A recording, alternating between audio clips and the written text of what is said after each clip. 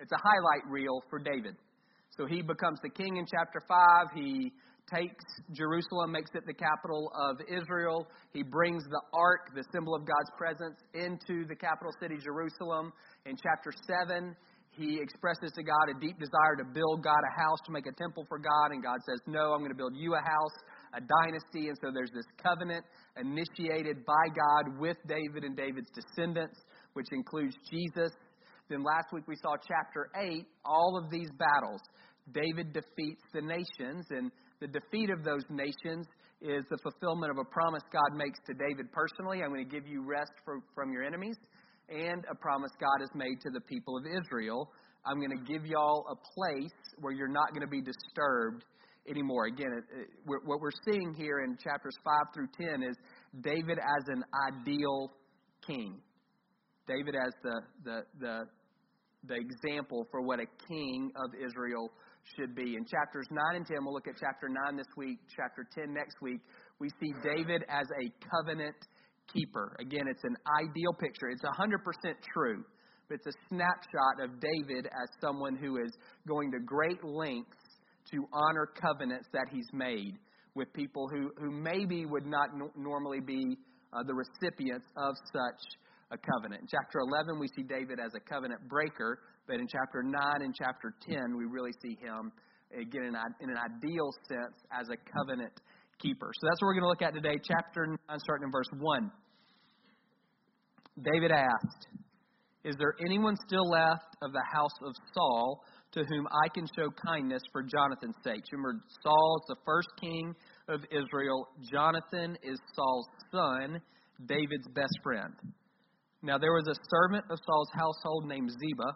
They summoned Ziba to appear before David, and the king said to him, "Are you Ziba?" "At your service," he replied. The king asked, Is there no one still alive from the house of Saul to whom I can show God's kindness?" Ziba answered the king, "There's still a son of Jonathan. He's lame in both feet." "Where is he?" the king asked. Ziba answered, "He's at the house of Machir, son of Ammiel, in Lodabar." So King David had him brought from Lodabar, from the house of Machir, son of Ammiel. When Mephibosheth, the son of Jonathan, the son of Saul, came to David, he bowed down to pay him honor. David said, "Mephibosheth." "At your service," he replied. "Don't be afraid," David said to him, "for I will surely show you kindness for the sake of your father Jonathan. I will restore to you all the land that belonged to your grandfather Saul, and you will always eat at my table." Mephibosheth bowed down and said, "What is your servant that you should notice a dead dog like me?" Then the king summoned Ziba, Saul's steward, and said to him, "I've given your master's grandson everything that belonged to Saul and his family. You and your sons and your servants are to farm the land, for him and bring in the crops, so that your master's grandson may be provided for. And Mephibosheth, grandson of your master, will always eat at my table." Now Ziba had 15 sons and 20 servants. Then Ziba said to the king, "Your servant will do whatever my lord the king commands his servant to do." So Mephibosheth ate at David's table like one of the king's sons. Mephibosheth had a young son named Micah, and all the members of Ziba's household were servants of Mephibosheth. And Mephibosheth lived in Jerusalem because he always ate at the king's table. He was lame in both feet. So at some point in David's probably peaceful years towards the end of his reign, and he says, "I want to show kindness." That'll be the key word for us today. I want to show kindness to some. David and Jonathan have made a covenant. You can look at it. It's first mentioned in 1 Samuel 18, but there's no detail given, and some detail is given in 1 Samuel 20. So a covenant is a binding relationship that two people enter into. And the heart of a covenant is saying, this is what I'm going to do for you. It's a relational commitment that you make to someone. And Jonathan and David enter in. It's actually initiated by Jonathan, who in 1 Samuel 18 and in 1 Samuel 20 is really in a position of power and leadership. David is the son of Jesse. He has killed Goliath, but he doesn't really have a place. Officially, he has been called by God to be the king. He doesn't really have a role. Jonathan is the son of the king and the heir apparent.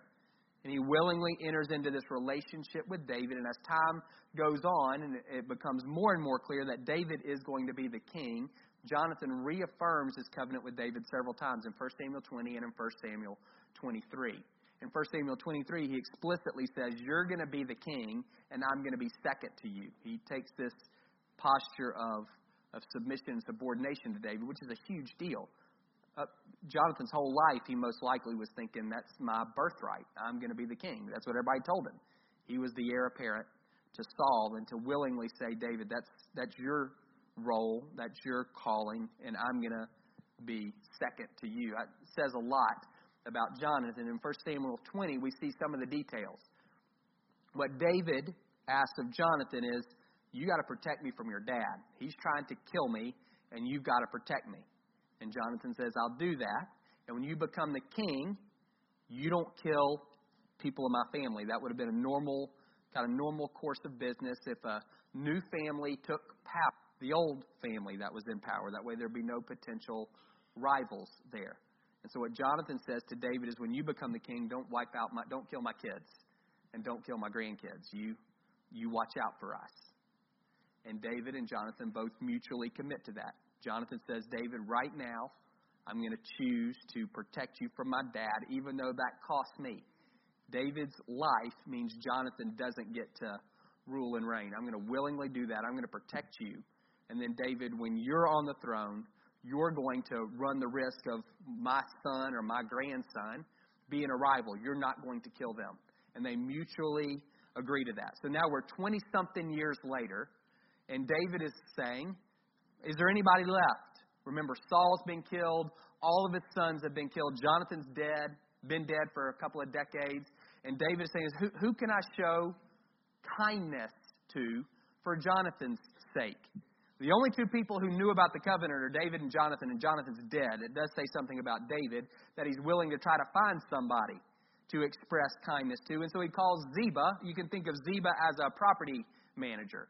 So he's been managing Saul's estate, which is in Gibeah, which is about 3 miles north of Jerusalem, which is where David lives. That's the capital city. You see it there. So Ziba's there in Gibeah, and that's Saul's hometown and Saul's estate. Ziba's a rich guy in his own right, and he's managing the estate and benefiting from that personally.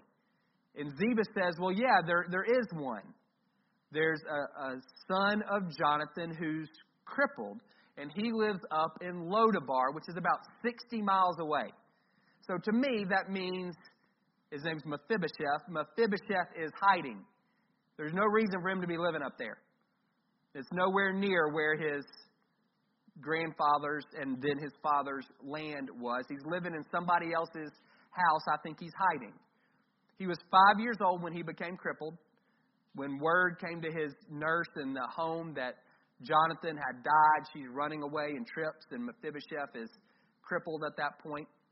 But he would have no idea that a covenant had been made between Jonathan and David. He wouldn't know that. He wouldn't know that his dad had set up a covenant with David to protect him.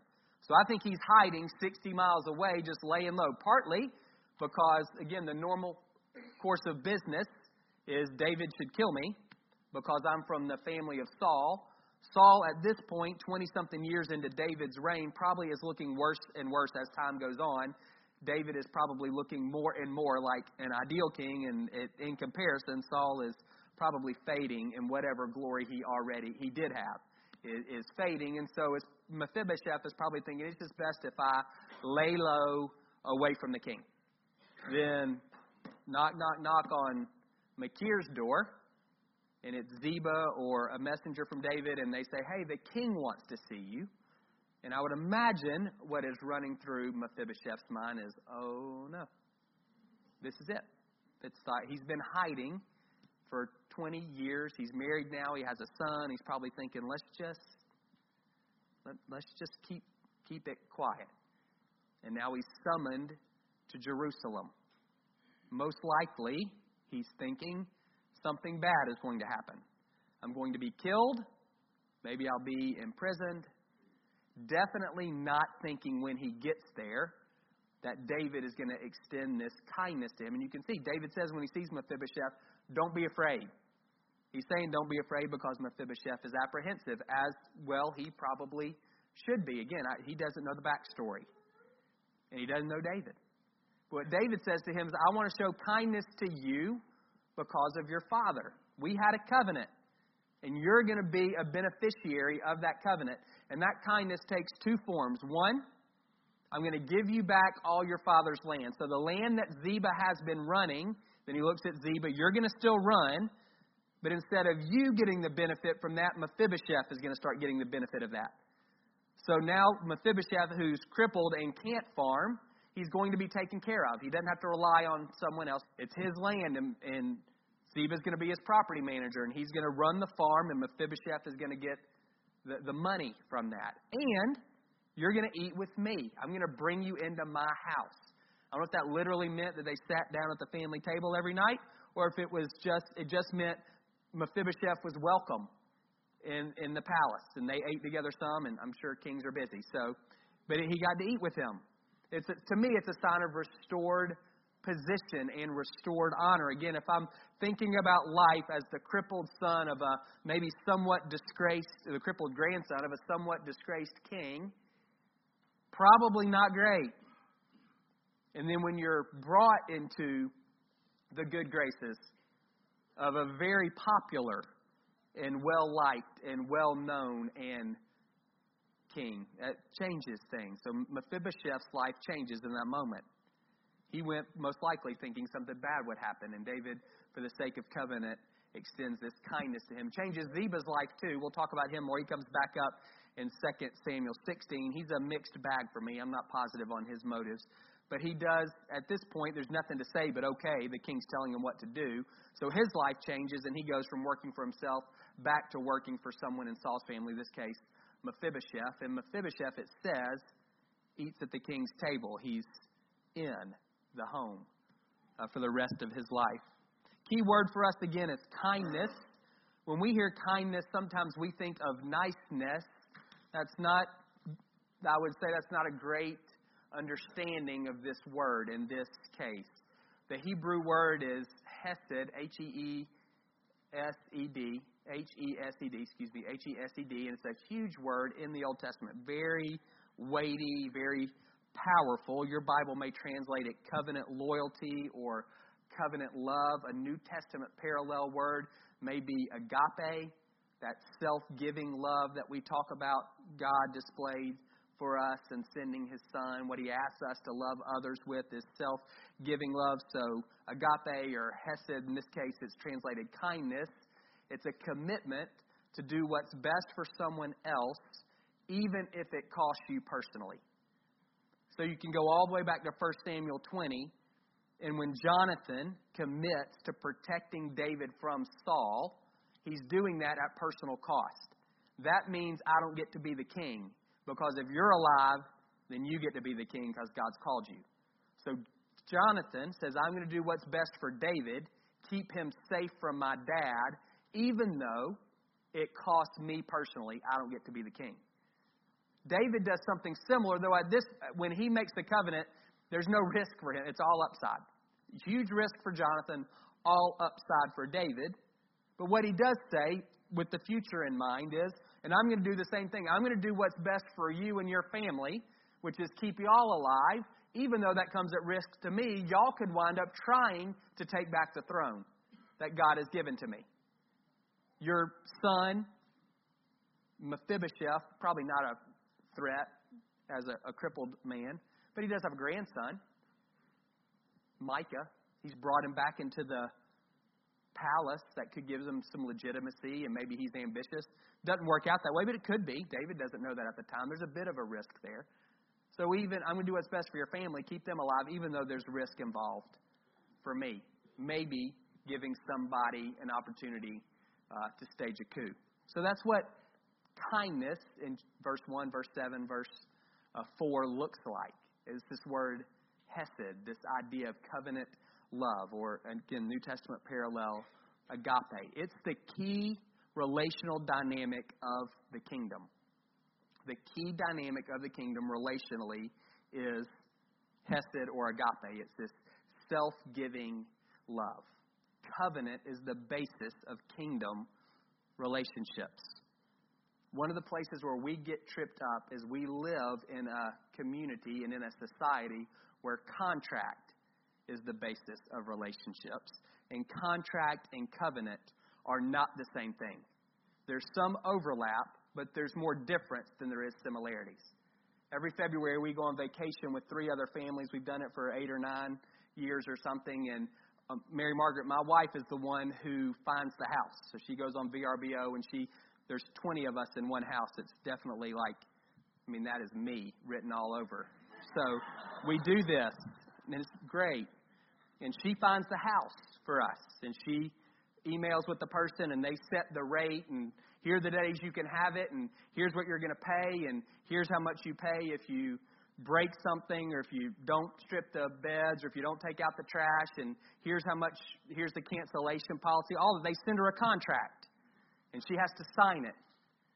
And then she turns around and sends an email to the other 3 families and says, here's what it costs, and here's your share. She doesn't send them a contract. She sends them an email. Contract and covenant, they're not the same.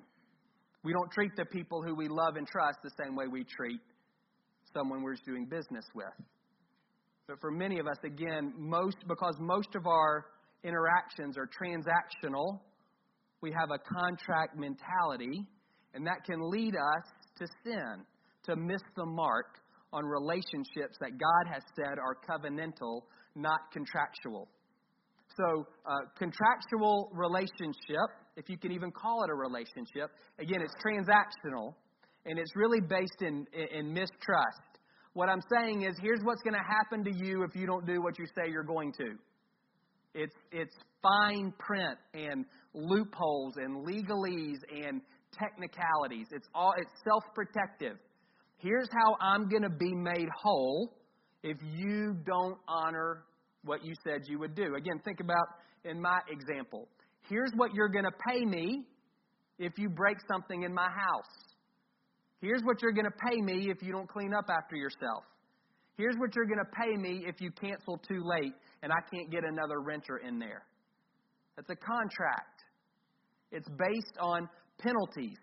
Here's what happens if for some reason you don't do what you say you're going to do. Self-protective. Covenants are very different, come from a very different place. They're based on relationship. They're self-giving. Here's what I'm going to do for you, regardless of what you do or don't do to me.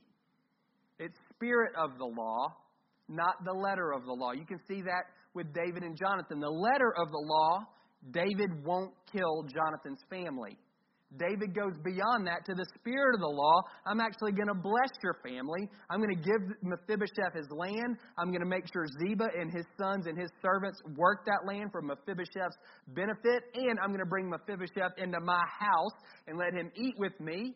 It's not just about the food. He had a whole estate that was providing food for him. It was about the relationship. I'm bringing him in. What is we read in 2 Samuel 9? He was like one of David's sons. That's what he's doing for him. It's about restoring relationship. The spirit of the law, not just the letter of the law. I'm not going to kill anybody. David was already doing that. He didn't have to go looking for somebody to show kindness to. He hadn't killed any of Jonathan's kids or grandkids. He hadn't done that. So in that sense, he's already fulfilling the letter of the law, but he wants to fulfill the spirit of it because it's a covenant and not a contract. He was technically in good standing. It wasn't good enough for David. He was going for the spirit of the agreement he made with Jonathan, of the relationship that he established with Jonathan. And so he goes looking for somebody who he can bless, not just somebody he cannot kill. Covenant and contract, they're not the same. In a fallen world, you have to have contracts. Go ahead. Whatever you're going to do is going to be fine. In a fallen world, we got to have contracts. People sin. People are greedy. People are wicked. People are selfish. That's us. And so we've got to have those things. You don't want to be in a covenantal relationship with Comcast. You don't. If you work with them, I apologize. You want a contract with them. Again, the place where we miss the mark is relationships that God has deemed to be covenantal, we make contractual. A primary one is marriage. If you're not married, You're just going to have to bear with me. I'm speaking to the married people. If you're divorced, you're going to feel bad. You will. That's not my intention. I just can't say, I can't put all the disclaimers on or we'll be here till 3. So if you are in this room and you're divorced, I'm not hammering you. This is not there's a pastoral approach. I'm not taking that. I'm telling you, I want to speak very directly to people who are currently married. If you're divorced, don't take it on. Don't. So what I would say, marriage is covenantal. It's not contractual. Things got messed up when the government got involved, maybe with the best of intentions, and they got involved in marriage, and so it has become more contractual than God ever intended it to be. There's tax things and benefits and status, and none of that stuff is Genesis 1 and 2. It's all fine, but none of that is Genesis 1 and 2. But what it's done for us as the church is we've seeded the ground on marriage, and we've allowed it to become a contract when it's supposed to be a covenant. Read Genesis 1 and 2. For this reason, a man will leave his family, and he will be united to his wife, and the two will become one flesh. There's no contract there. It's a covenant. Two becoming one man, one woman, until somebody dies. That's marriage. All of the other stuff, married filing jointly, and who gets benefits and who gets the inheritance, that's fine, and that's the responsibility of the state. It has nothing to do with biblical marriage. Marriage is a contract. When you got married, your wedding was a covenant-making ceremony. That's not on Pinterest, but that's the heart of what it is. You stood up, and here's what you said. I take you to be my spouse from this day forward, to have and to hold, for better or for worse, in sickness and health, for richer or for poor, to love and to cherish, until one of us dies, until we're parted by death. This is my solemn vow. There are no ifs in the wedding vow. They're not conditional statements. This is what I will do if you will do this. This is what I will do until you do this. It's an unconditional commitment that you're making to another. You're entering into a covenant, not a contract. There is no fine print. There are no loopholes. God gives 3 reasons that you can break the covenant of marriage: abuse, abandonment, and adultery. That's it. Those 3. And those 3 are a concession to the hardness of our heart, he says to Moses. Divorce is never his intention. You're trying to take something that's 1 and make it 2 again. It's always messy. And it's never complete. But because of our own brokenness, he's provided a way for people who have abandonment, abuse, adultery within that relationship to get out. Marriage is a covenant, not a contract. As a church, the church, we've seeded the ground there in some ways. It's nobody else's fault.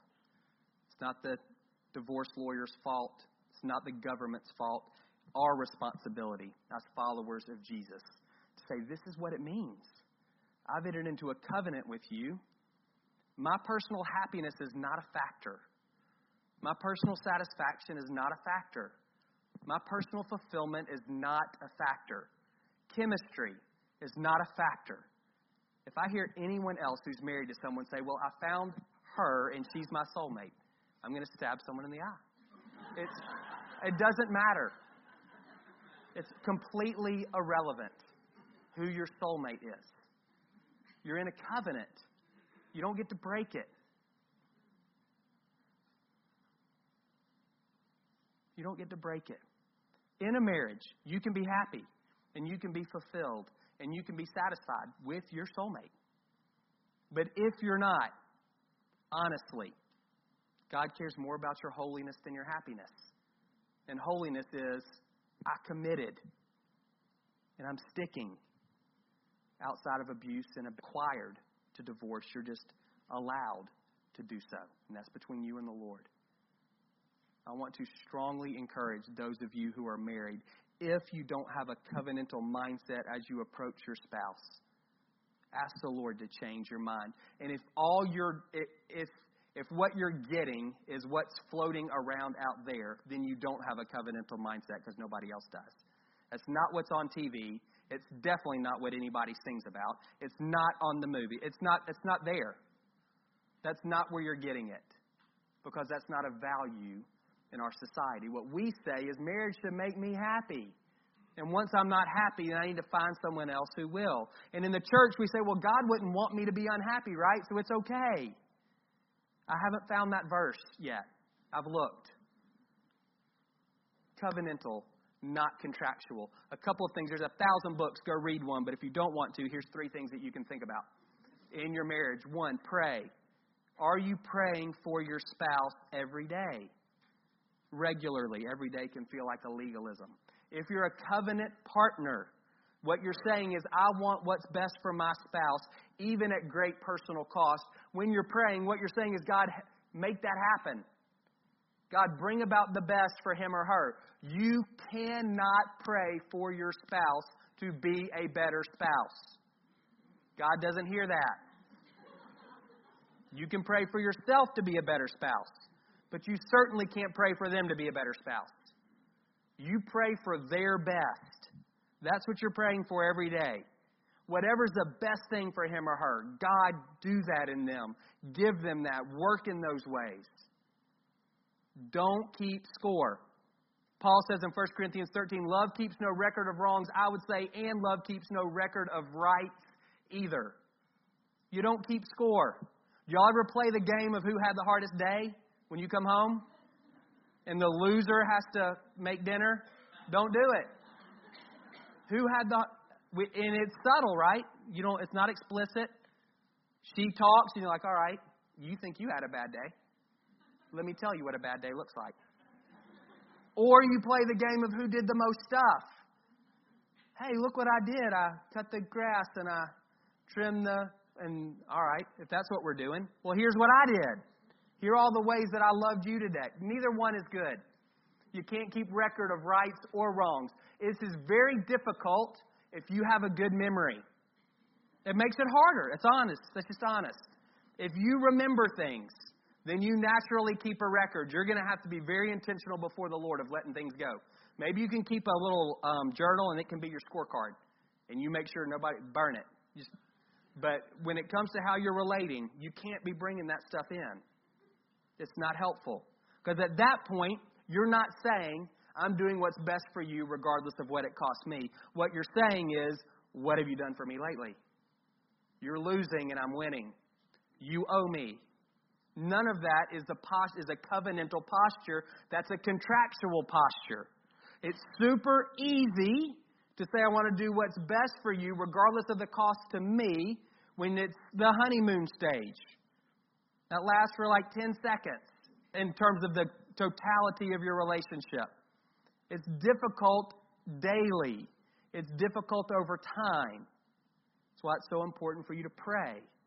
You pray the best things for them. That puts you in a posture I would assume in the morning, it puts you in a posture early on to say, the way I'm approaching you today is I want what's best for you. Not I'm trying to see what I can get from you. And last thing I would say, specifically to the men, wash your wives' feet. Serve them. Ephesians 5. Husbands, love your wives like Jesus loves the church. How did Jesus love the church? He gave himself up for the church. He died for the church. So husbands, take your cue from him. Die for your wives. Serve them. Look for opportunities every day to serve them in ways that are meaningful to them, but you can't keep score. You can't. It's not sexist. It's a parable. That's why in a wedding, the man says his vows first. It's a picture of what Jesus does for us. Jesus never makes us guess how he feels about us. We never have to wonder about Jesus' posture or stance towards us. What he says is in Romans 5 is, while y'all were still enemies of mine, I died for you. So you don't have to wonder how I feel about you. You don't have to wonder about my stance towards you. You don't have to wonder if I'm going to reject you. I've already demonstrated the profound love I have for you by dying for you. while you are an enemy of mine, it's safe to say yes to me. Marriage is the same thing. It's a man, again, not sex, it's just a parable, saying to his wife, that's why he goes first in a wedding ceremony, let me tell you what I'm going to do for you. I'm going to have you and hold you, regardless. Sickness, health, wealth, poverty, better or worse, I'm committing myself to what's best for you, regardless of how you respond to me. It's creating a safe spot for her to say yes. She doesn't have to wonder. Continue to do that.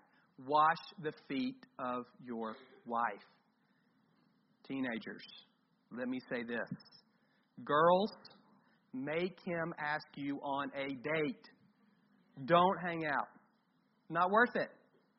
If he doesn't want you enough to risk you saying no, he is not worth your time. He's not. Guys, they all ran away. The ones that were there. Ask. If you're dating, guys, it's part of your responsibility.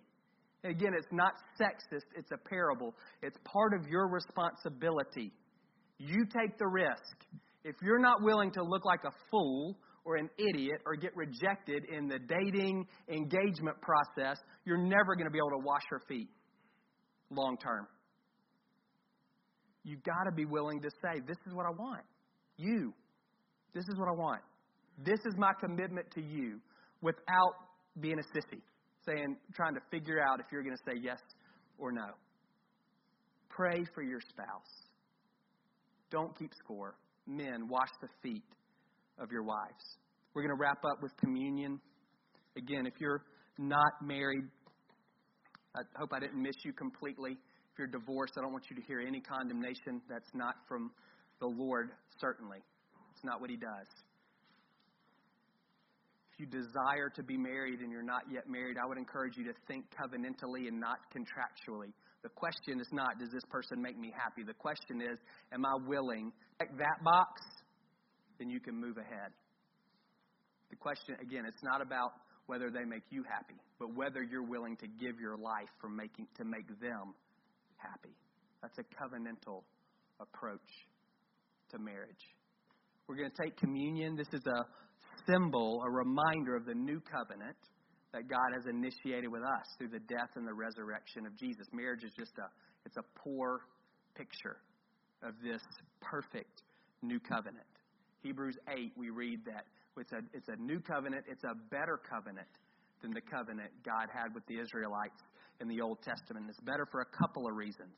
One is because of the forgiveness of our sins. Forgiveness is the beginning with the creation of Adam and Eve, the people He can call His own, and sin has separated us from God. And the blood of bulls and goats in the Old Testament were able to cleanse people externally, but can never deal with the root causes of sin. But the death of Jesus can, says the author of Hebrews. And so we can be fully restored and reconciled to God, which is what He wants. Again, forgiveness is just a means to an end, the end being intimate relationship with Him. It's what Bo was saying. In the Old Testament, holiness was communicated through distance and separation. Here's God, and here's how different He is from you. And here's the one room where one guy can meet God for 1 hour, one day of the year, and tie a rope around his ankle just in case he dies. You can pull him out. And in the New Testament, we read we can boldly approach the throne of grace. The one who is holy is also our Father. And He doesn't say this is come this far and no farther. He says all the way in. It's a new covenant. And the blood of Jesus seals that for us. You can be forgiven this morning. You don't have to stand at a distance. You also read in Ezekiel 36, the new covenant, we get the gift of the Holy Spirit. No longer is it up to us to try to figure out how to obey God over time. We read in Jeremiah and Ezekiel, God will give us a new heart, a heart of flesh instead of a heart of stone. He'll write His law in our hearts. He will give us a Spirit who will move us to obedience. He will move us to keep the law. He will empower you to be a covenant keeper. Some of you this morning need to pray. Your sins have been forgiven. You're attempting to follow Jesus in your own strength. You need to yield this morning and acknowledge your need for the Holy Spirit to fill you and empower you. It's a gift of the new covenant. The way we take communion here at StoneBridge, you'll come forward a row at a time, break off a piece of bread and dip it in the juice. There's gluten-free communion that'll be here on the table. We'll also have ministry teams here in the corners. We'll pray with you about anything at all that you have going on, but a couple specifics. One, if you're physically sick, we want to pray for you. I would say particularly, we'll pray for any illness. I would say particularly if your illness is chronic. Some of you have grown used to walking with a limp. You're not out anything, giving God an opportunity to heal you this morning. If you come forward for healing, the ministry teams will make a cross on the outside of your hand with oil, and they'll pray just simply for God to heal you. We do want to pray for marriages. Again, that's a covenantal relationship. Many of your friendships are covenantal as well, but for some reason we seem to do better in friendship than we do in marriage in a lot of ways. We want to pray for marriages. If you've been married for less than 5 years, we want to pray for you. We're not just that God would solidify your foundation and that you would go long with Him. So everyone who's been married less than 5 years, please let us pray for you. You may be struggling in your marriage, and we would love to pray for you. And don't try to do the math and say, well, if people know I've been married longer than 5 years and I go forward, they're going to think. Don't do that. Just come and let us pray. We'll pray for God to make a good thing great or to make a bad thing great, wherever you are. We want to pray for God to strengthen your marriage. You may desire to be married and you're not yet. Well, we'll pray for God to get on it for you and for Him to bring somebody into your life as soon as both of y'all are ready. And we'll pray that. So we want to, again, anything that you have going on, but I would say particularly around those issues of marriage. If you've been married 5 years or less, if you're struggling, please let us pray for you. If you desire to be married and you're not yet married, let us pray for God to make that connection for you. If you're helping with ministry, if you're helping with communion, please come forward. I'm going to say a prayer, and then Bo will lead us through the rest of the service. God, we thank you that you're a covenantal God, not a contractual God. We would be in so much trouble if there was fine print.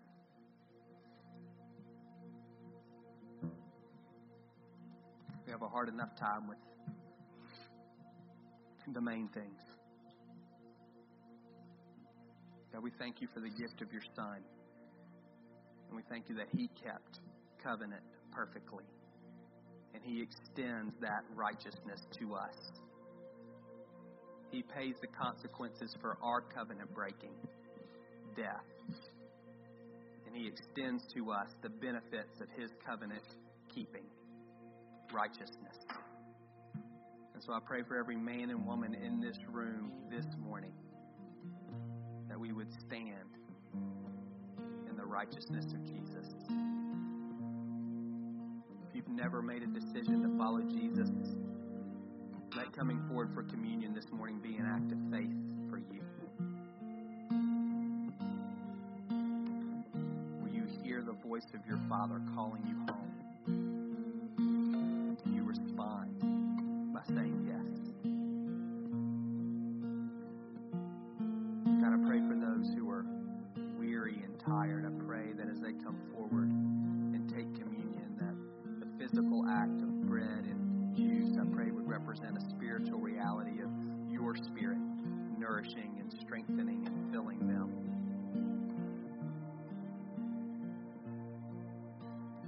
We're so thankful for the benefits of forgiveness and the gift of your Spirit that come in this new covenant. We're thankful for physical healing, and I pray for those whose bodies are broken. Would you bring healing today? It's a mystery to us, but with the measure of faith we have, we're just going to ask. We're going to ask you to heal people who've been struggling for days and decades. And God, we want to pray for marriages, both for their own sake and as a parable of your covenantal relationship with us. God, I pray for marriages that are struggling this morning and for an extra measure of grace. God, I pray particularly for husbands. to wash the feet of their wives, that you would renew husbands this morning in their commitment to do what's best for their wife, regardless of their wife's response. God, I pray for those who have been hurt in marriage, that you bring healing to those hearts. Pray for those who are lonely and desire to be married, that immediately, God, I pray of relationships. And God, I pray as well for spouses to come along, that you would bring people together and form new families. We're asking you to do all of these things in the name of Jesus. Amen. You guys can stand. I bet we'll need more ministry teams, so if